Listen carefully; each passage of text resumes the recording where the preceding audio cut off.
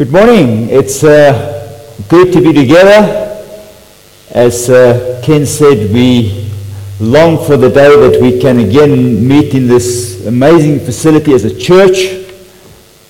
But in the meantime, we will continue to do the best we can virtually as we exercise some patience. And boy, has COVID-19 taught us patience.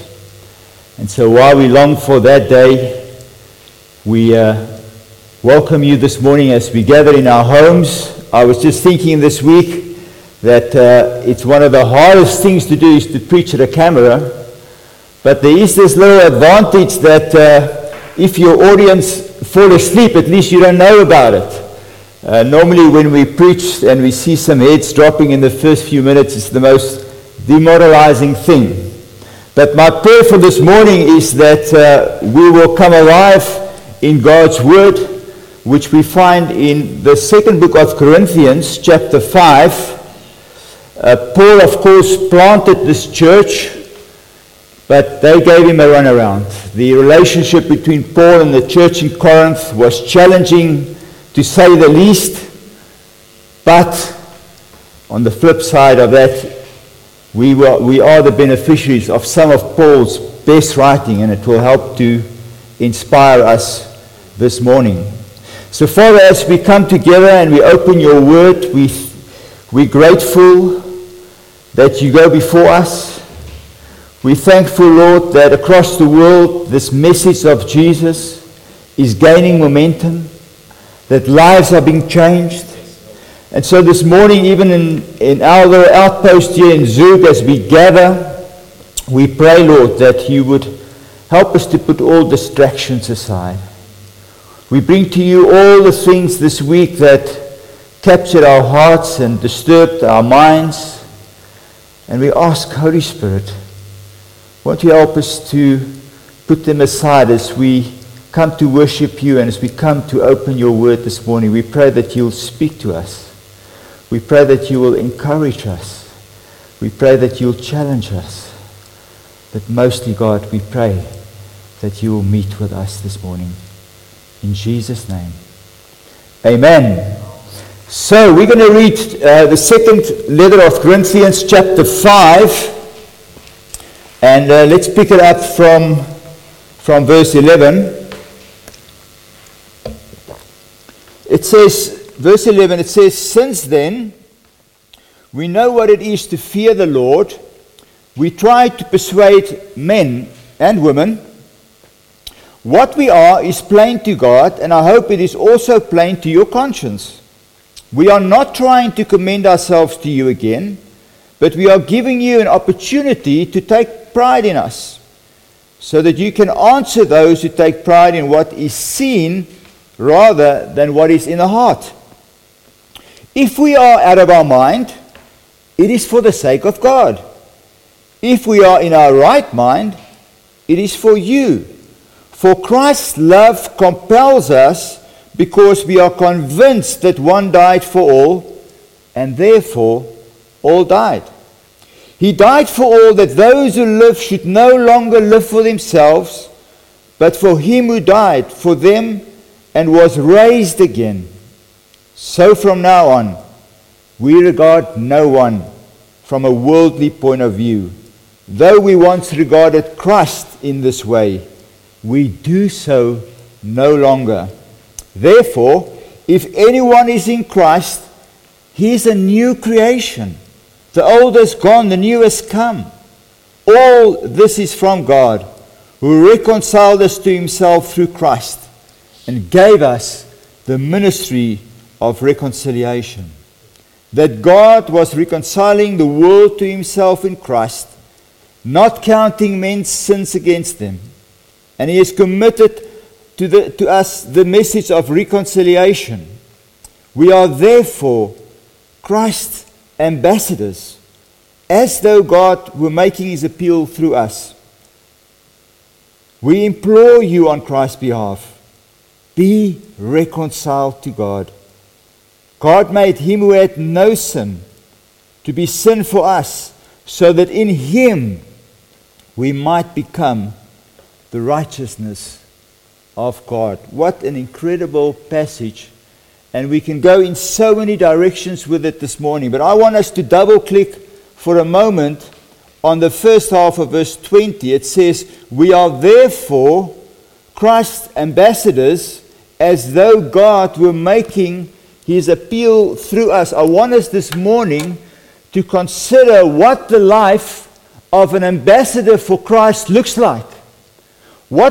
From this passage, what are some of the key characteristics that we can draw out about the life of an ambassador? And the first thing I want us to see is in the first 4 or 5 verses that we read is an ambassador's motivation. Why would we do this? Why would we want to share our faith? Why would we want to be an ambassador for Christ? Well, I sincerely hope it's not because the church expects that of us, or perhaps that we want to make a favorable impression on the leadership or on the pastor.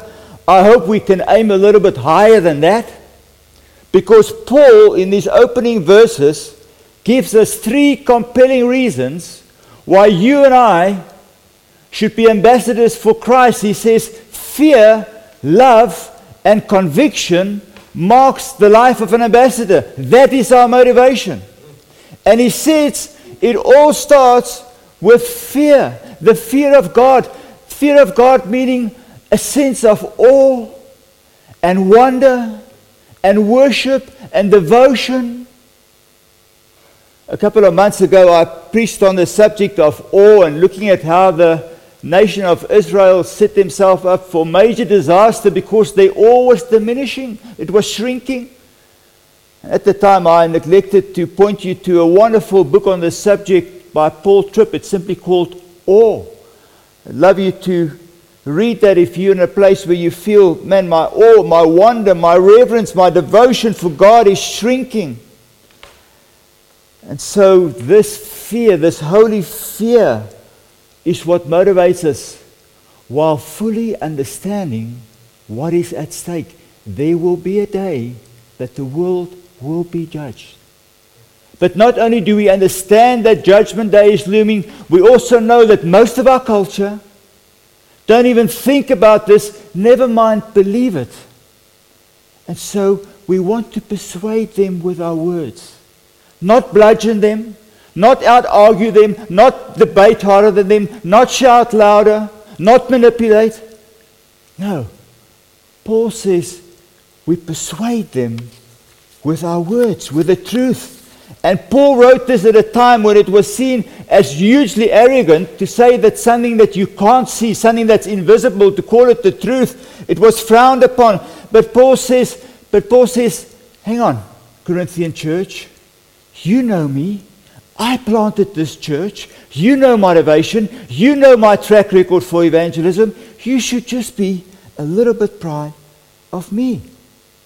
Furthermore, Paul anticipates that some people will think that we have gone crazy, that he has gone out of his mind a little bit. And my folks, when we act with strong convictions, people will think of us. There will be times that people think that we are a little bit crazy. But Paul says, I'm not controlled by some mental illness here in verse 14. He says, I am controlled by the love of Christ. It is the love of Christ that compels Paul. It is the love of Christ that compels us. What a beautiful thought. We are controlled by the love of Christ. We are like star-struck lovers. Come to think of it, also acting a little crazy from time to time. When we live to tell the truth, we may look a little crazy at times. I remember a while back when we were still living in Cape Town, and I was sitting with Elise and my wife, and we were just thinking about the reality that so many of my colleagues, people that we got to know and love, and we just thought that it is a bridge too far to ever get them to come to church, and surely this is not what the people of the culture of the day wants to do any longer. And we were grappling with how do we somehow get this message of reconciliation to our friends. And so we came up with this crazy idea which at the time seemed really crazy, but we thought, what if we get some people together? And we asked about 10 people to pitch up at our house for a dinner, and we shared some of our best food and wine, and we told them that we would love them to come and meet with us on a regular basis, where we somehow unpack some of this stuff. And we were thinking, man, they will think we're mad, they will never come. But they came. And over the next few weeks, we unpacked all the big ticket items: creation, fall, our sinfulness, who is Jesus, the cross. And we looked at just the reality of suffering and pain in our world. And a little crazy thought that somehow when we act with our convictions, we are going to look crazy to our world.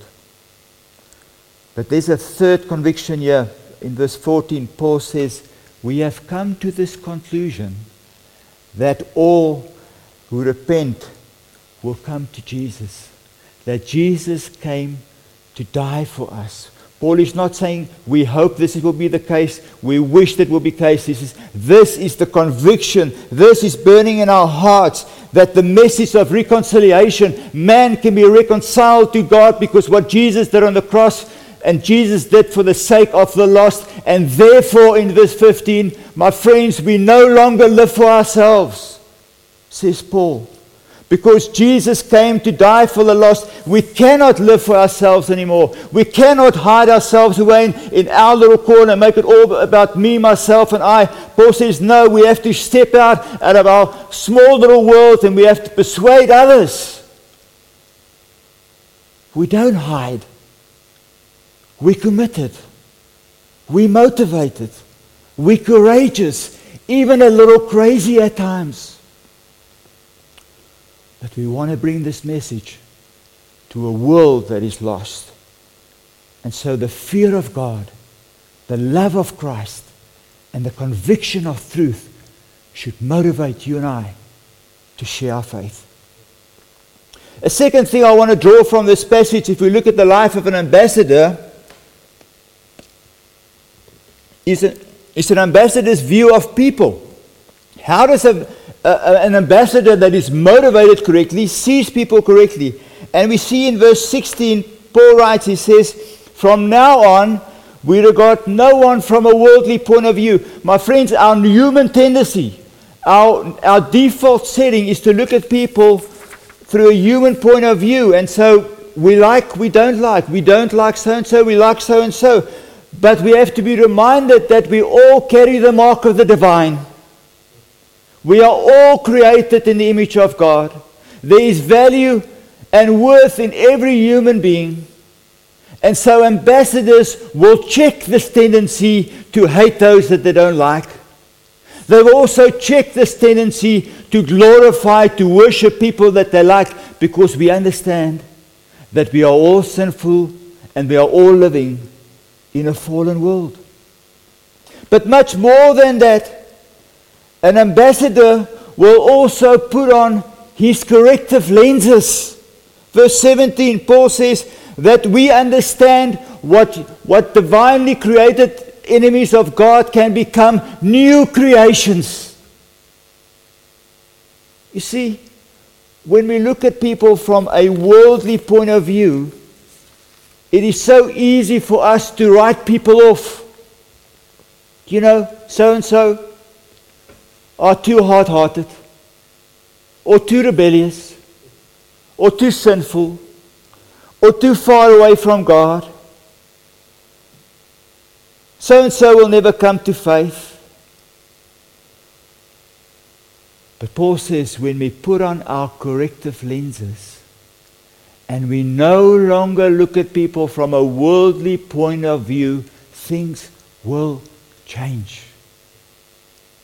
In May 1997, 10 years into our marriage, Elise put her corrective lenses on. And she began to see in me a new creation in Christ. Although at the time I was far from God, cold-hearted, too sinful, too rebellious. I ticked all those boxes, and she had the courage and looking a little bit stupid at times to say, come on, come to church. And one morning, I decided to take her up an offering. And on that day in May 1997, I heard a message preached, the gospel for the first time. I'll never forget it. The title was Evidence That Demanded a Verdict. And I knew that I could no longer just drift in this ocean. And I began to see the way that God sees me, potential for a new creation. And 6 weeks later, I joined Christ's family. I was too cold-hearted. I was too rebellious. I was too sinful till somebody else put on the lenses the way that God saw me. And everything changed. My friends, one of the greatest joys of our life is to see those that we love and get to know, and we come alongside them and we see them get to know Christ and grow in Him. There is nothing better. And so, ambassadors for Christ sees people in the right way, not in a worldly way. But we also see that ambassadors have a different view of the world. In verse 19, Paul saying that God is reconciling the world. This is a global message. And it's a message that is gaining traction all the time. This is never meant to be a message for some little sect somewhere locked away. From the day that Jesus set the church in motion, it was to take this message to all corners of the world. And that is exactly what is happening. There are no barriers to the message of Christ.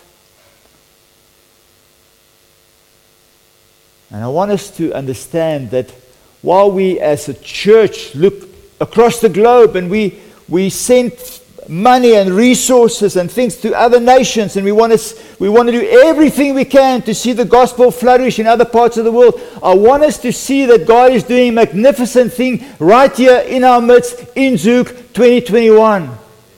And He is bringing the nations to us. I'm reminded of that every morning when I sit on the bus and I drive into Zouk, and I'm greeted by a big banner that says, "Welcome to Zouk," where 37 nationalities are represented. Folks, do you know what this means? At the moment, Elise and I are on a German class, and in our little class of 9, there are people from Kosovo, from Portugal, from Spain, from all across the nations. And we've seen it in this church where people from other nations come and they get to know Jesus. And they go back and they take that gospel message with them to all ends of the earth. If your vision is just for a small little gospel message, I want you to ask God to break you out of that. The gospel is a global message. That is how an ambassador views the world. That God is on a mission to save the planet. Fourthly, I want us to see how an ambassador views his role. Paul does not only make a case for us to be motivated correctly and to see people correctly and to see the world correctly. He wants us to see our role correctly. And he chooses a careful and a very interesting word. In verse 20, he says, "We are ambassadors for Christ." Now think about it. What does an ambassador do? An ambassador is a representative of. An ambassador is somebody who delivers a message.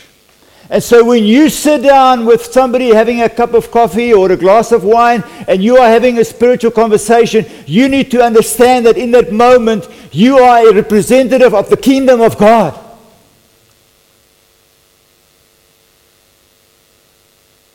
It's so sad that so few of us believe this mind-blowing truth. And with this ambassadorship, my friends, comes some responsibilities. First and foremost, we have to get the message right? We have to understand the gospel. In business, we talk about an elevator pitch. It just simply means that in the time that you are in a lift, maybe 2 or 3 minutes with somebody, you'll be able to articulate in a clear way the value proposition of the business. Well, I hope we can all do that when it comes to the gospel, that it's so firmly fixed in our minds. And I'll come back to this point in a little while. Secondly, we know that ambassadors are not at liberty to change this message. My friends, we do not have to spruce up the gospel. We don't have to nicify it. We only need to deliver it. And perhaps that is our greatest challenge, that we have become so fearful of offending that we end up doing nothing at all. But the message, the gospel message, is something that needs to be delivered. And so we need to slay our fears and play for the coach and not for the crowd. And at this point, Paul calls out this message. He says, Corinthian church, we implore you on behalf of Christ, be reconciled to God. I find this so fascinating. Paul is writing a message to Christians here. They have a relationship with God. They are saved. Why would he call on them to be reconciled again for all their problems and all their challenges and all their sin? They were followers of Christ. And Paul says, we implore you, we beg you, be reconciled to God. What is he on about? You see, it's because Paul understood that the gospel is about all of our life. It's not just the means of getting saved. That the gospel will change everything that we do and say and become, and that it would change us from the inside out. It's not just about getting people into heaven. It's about getting heaven into people. I'm quoting Dallas Willard. And so, what does an ambassador's work look like when we focus on this gospel work? Verse 21, for our sake he made him to be sin who knew no sin, so that in him we might become the righteousness of God.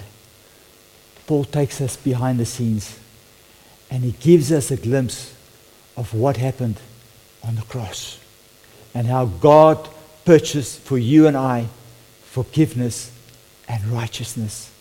It is a righteousness, my friends, that come from outside of us. It is given, not earned. That Jesus never sinned, yet he became sin. What Paul is saying is that God in that moment took the sins of the world and dumped it on Jesus. Isaiah 53 verse 5 to 7 says, but he was pierced for our transgression. He was crushed for our iniquities. The punishment that brought us peace was on him, and by his wounds we are healed. We are healed. My friends, this is in a story of amazing grace extended to fools like you and I. Incredible mercy granted to rebels. That Jesus was willing to come and live the life that we couldn't live and die the death that we deserved so that we can get his Father's acceptance. If you are a follower of Christ this morning, I want you to know that there's nothing that you can ever do to gain more of God's acceptance. It's a done deal. There's also nothing that you can do to ever make him reject you again.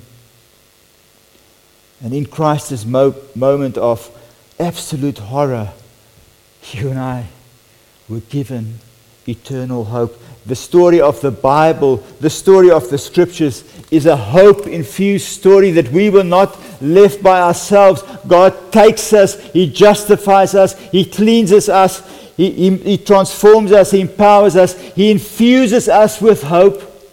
He makes us his people.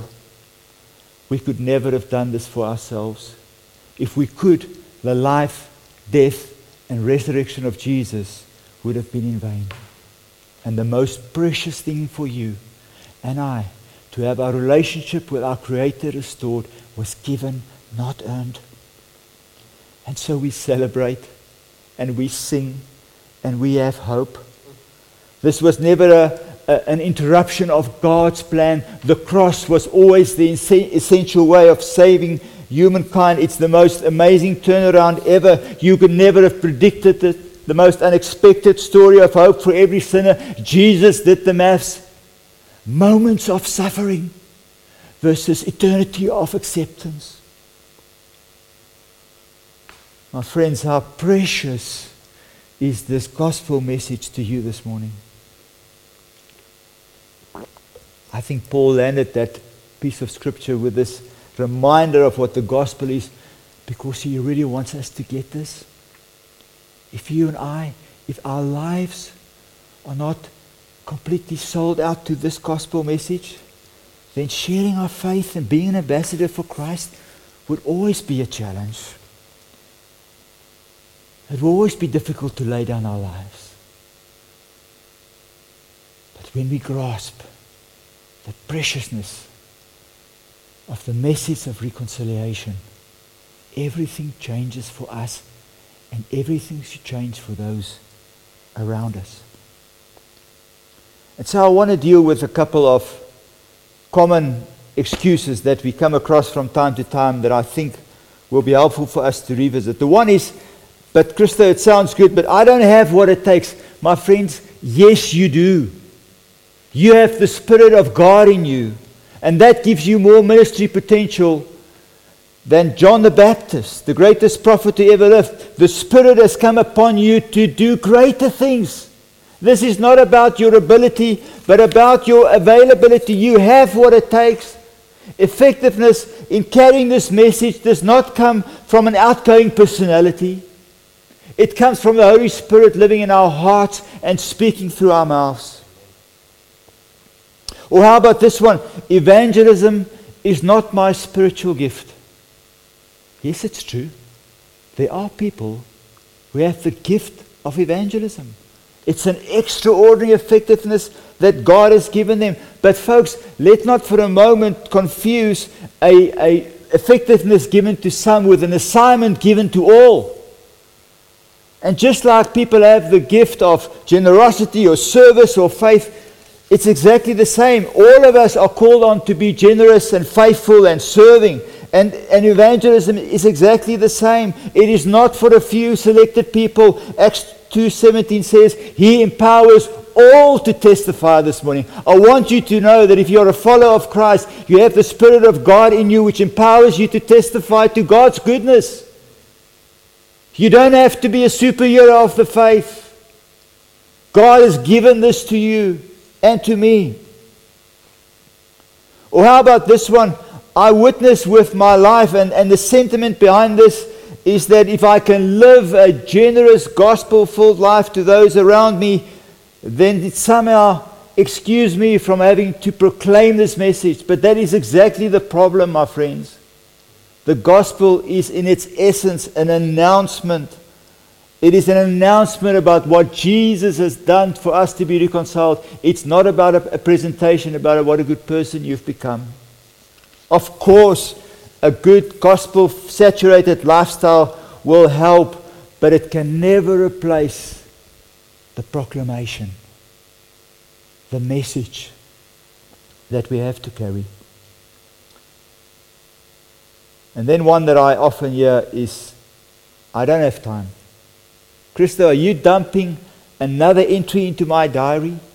Are you putting more stuff on me to do? I'm trying to declutter. And my simple answer to you is, the answer is no. I want you to take your cue from Jesus this morning. Go and read the Gospels again. Go and see how he went about his life. Proclaiming the gospel was never an add-on, was never an entry into his diary. As he went about his life, all of it, most of it outside church, Jesus was encountering people time and time again. And in all of those ways people came to know him. Why? Because he took the time out to spend time with them. Whether it's calling somebody out of a tree or meeting somebody at a well, Jesus would engage. And that's what we have to do. Evangelism is never meant to be this extra add-on. It's doing what we're doing. It's going about our lives. But so conscious that God has placed us among people who has not encountered him yet, who has not said yes to the message of reconciliation.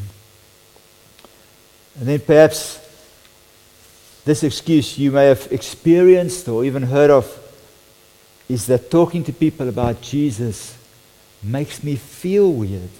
Well, of course it does. But my friends, isn't a little bit of awkwardness, a little bit of weirdness, is this not worth it for us who needs to deliver a life or death message? Is it not okay to feel a little bit weird or awkward at times for the sake of those that God wants to reach through us? I think it is.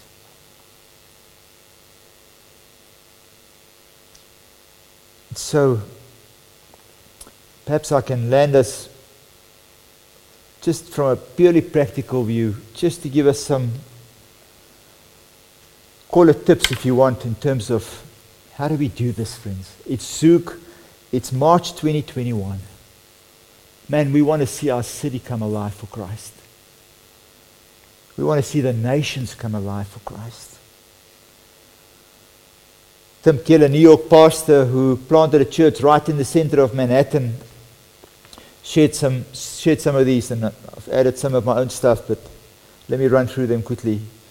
He says the first thing is, let people know around you that you are a follower of Christ. This is such a simple thing that you and I can do all the time. Used to love Monday mornings around the water cooler. Christo, how was your weekend? I had a great weekend. I heard the most amazing talk on marriage yesterday. Huh? Where did that happen? No, at a church. A church? Tell me more. It's the most natural overflow of the way that we go about life. There's nothing forced in it. There's nothing weird in it. We're just sharing our lives with those around us. But let people know that you are a follower of Christ in the most natural way. And then he says, let's ask friends about their faith and listen. We don't always have to be on the back foot. We don't always have to be on the defensive. I love spending time with people who are far from Christ and ask them what they believe and let them unpack. And I don't try and correct them. I don't try and outwit them. I just listen to them. Let them justify. Let them struggle with questions about the meaning of life. But I'll pray for them, even if they don't know it. Then there's this thing about sharing your life with other people, and that includes your problems. Listen, if you are a follower of Christ, you are a work in progress. You have struggles. You struggle with sexuality, with money, with power, just like the next guy. We are all in the same boat. We need to drop our guard a little bit. If we want to take this message across to our people, we don't always have to look like our lives are perfect. And so when we, from a perspective of being reconciled to God, followers of Christ, sit with others, we unpack the stuff that we have to deal with, my friends, it helped those that we talk to come to realize what faith is really about. You may want to give them a book to read. There's so much good reading available. You may want to share your story. We have to earn our right to tell our stories. That means where you live, where you work, get to know people, get them in your home. The COVID-19 is coming to an end. Get people into your homes again. Build friendships. We're doing that in a wonderful way in the street that we live. Getting people into our home. They know that we are followers of Christ. The time will come that the breach is strong enough that I can carry the message across it. At the moment, we're building the breach. That we'll be able to tell people of the amazing things that God has done in our lives. Share your story. Know your story. Live your story. And then we must be open to answer objections and questions as good as we can. And we don't have to know it all. I have no problem telling people, I'll check it out and come back to you. but we really engage. We really listen.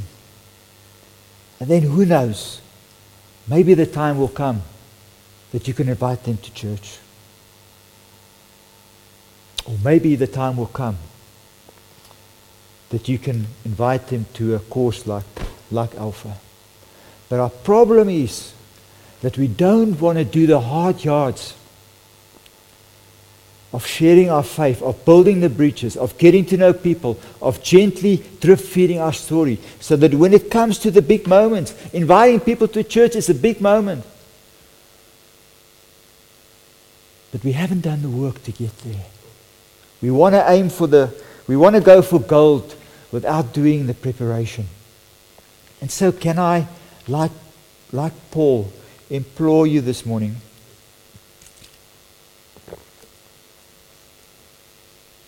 and say, start somewhere.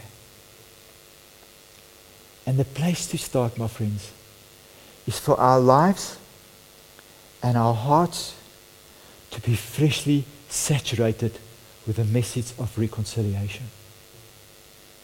If God is not blowing your mind away about what He's done on the cross, how on earth are you ever going to share that with somebody else? It's going to be lame. And so Paul says to this church, I implore you, I beg you, let this message of the gospel ravish your heart afresh. Lift church. Let the message of the gospel, the message of Jesus, of what He's done on the cross, given, not earned, for sure. Let that message ravish your heart afresh. And then in the natural overflow, where you live, where you work, where you play, let's begin to, from time to time, be a little bit foolish. Let's put on our corrective lenses and begin to see people not as hard and rebellious and far from God as we may think they are. You know what I've discovered in all my years of ministry and doing this stuff? Everybody grapples with this question, whether people show it or not. And God has got us on His team as ambassadors to deliver this. Isn't it an amazing thought? That even though our faith may be fledgling from time to time, and we may struggle from time to time, we're still a work in progress. And God's saying to us this morning, you are my team. Lift Church, you are my team for this time in Zug. What an amazing privilege and opportunity. Let's take up our role of ambassadors. Let's be motivated. Let's look at people correctly. Let's look at the world correctly. Let's play out this role of delivering this message, this life-saving message to those around us as we become more and more in love with Christ. Church, what a beautiful prospect. Let me pray.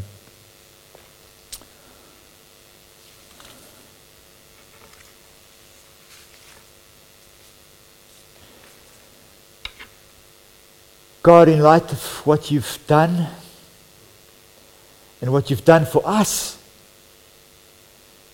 how can we not leap with joy this morning? How can we not be freshly stirred that this message, this ancient message, the cross, God, this was your way. The only way to reconcile man to God was through the cross. Oh God, we love the cross. We love the message of the cross. Jesus, that you were prepared to be completely broken for us, for our acceptance. God, we could never, ever have come up with a plan like this. And we thank you for that message. And we thank you that we can be new creations. I thank you, God, that I became a new creation.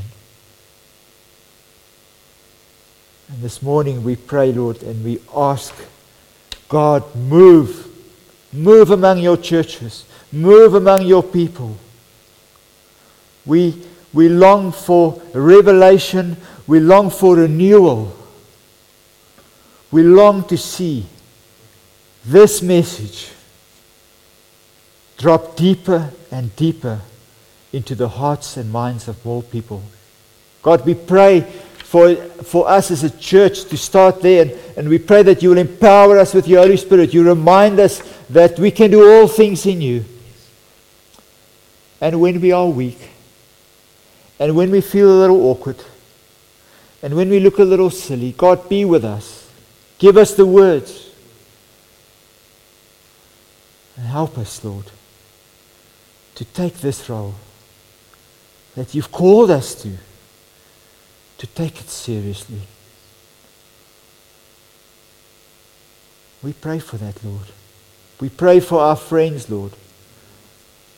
Those who have not yet even heard the message of reconciliation. And we pray that you'll use us somehow, even if we can't see it with natural eyes. We pray, give us the lenses that we need to see people correctly, so that many more can get to know you. I pray even this morning, Lord, some people may have been invited to this, or may by chance have ended up on this live stream. And some of what I said through my clumsiness may have really hit home with you this morning. And if that's you and you say, I don't have to wait a month or whatever, I want to commit my life to Jesus today, and I want you to know that that's possible. This message of reconciliation makes that a potential reality in your life this morning. And all you have to do is to come to Jesus. You don't need religious language. You don't even have to know the Bible. You just need to come to Jesus and offer your life and ask him to take over. And you too can become a new creation. It's a simple prayer, but a heartfelt prayer. And so, as we pray for you to make that prayer, to say that prayer, to live that prayer, and to be transformed. And so, Father, as we close this time together and as we sing this next song, we pray, continue to do a deep work in us. In Jesus' name.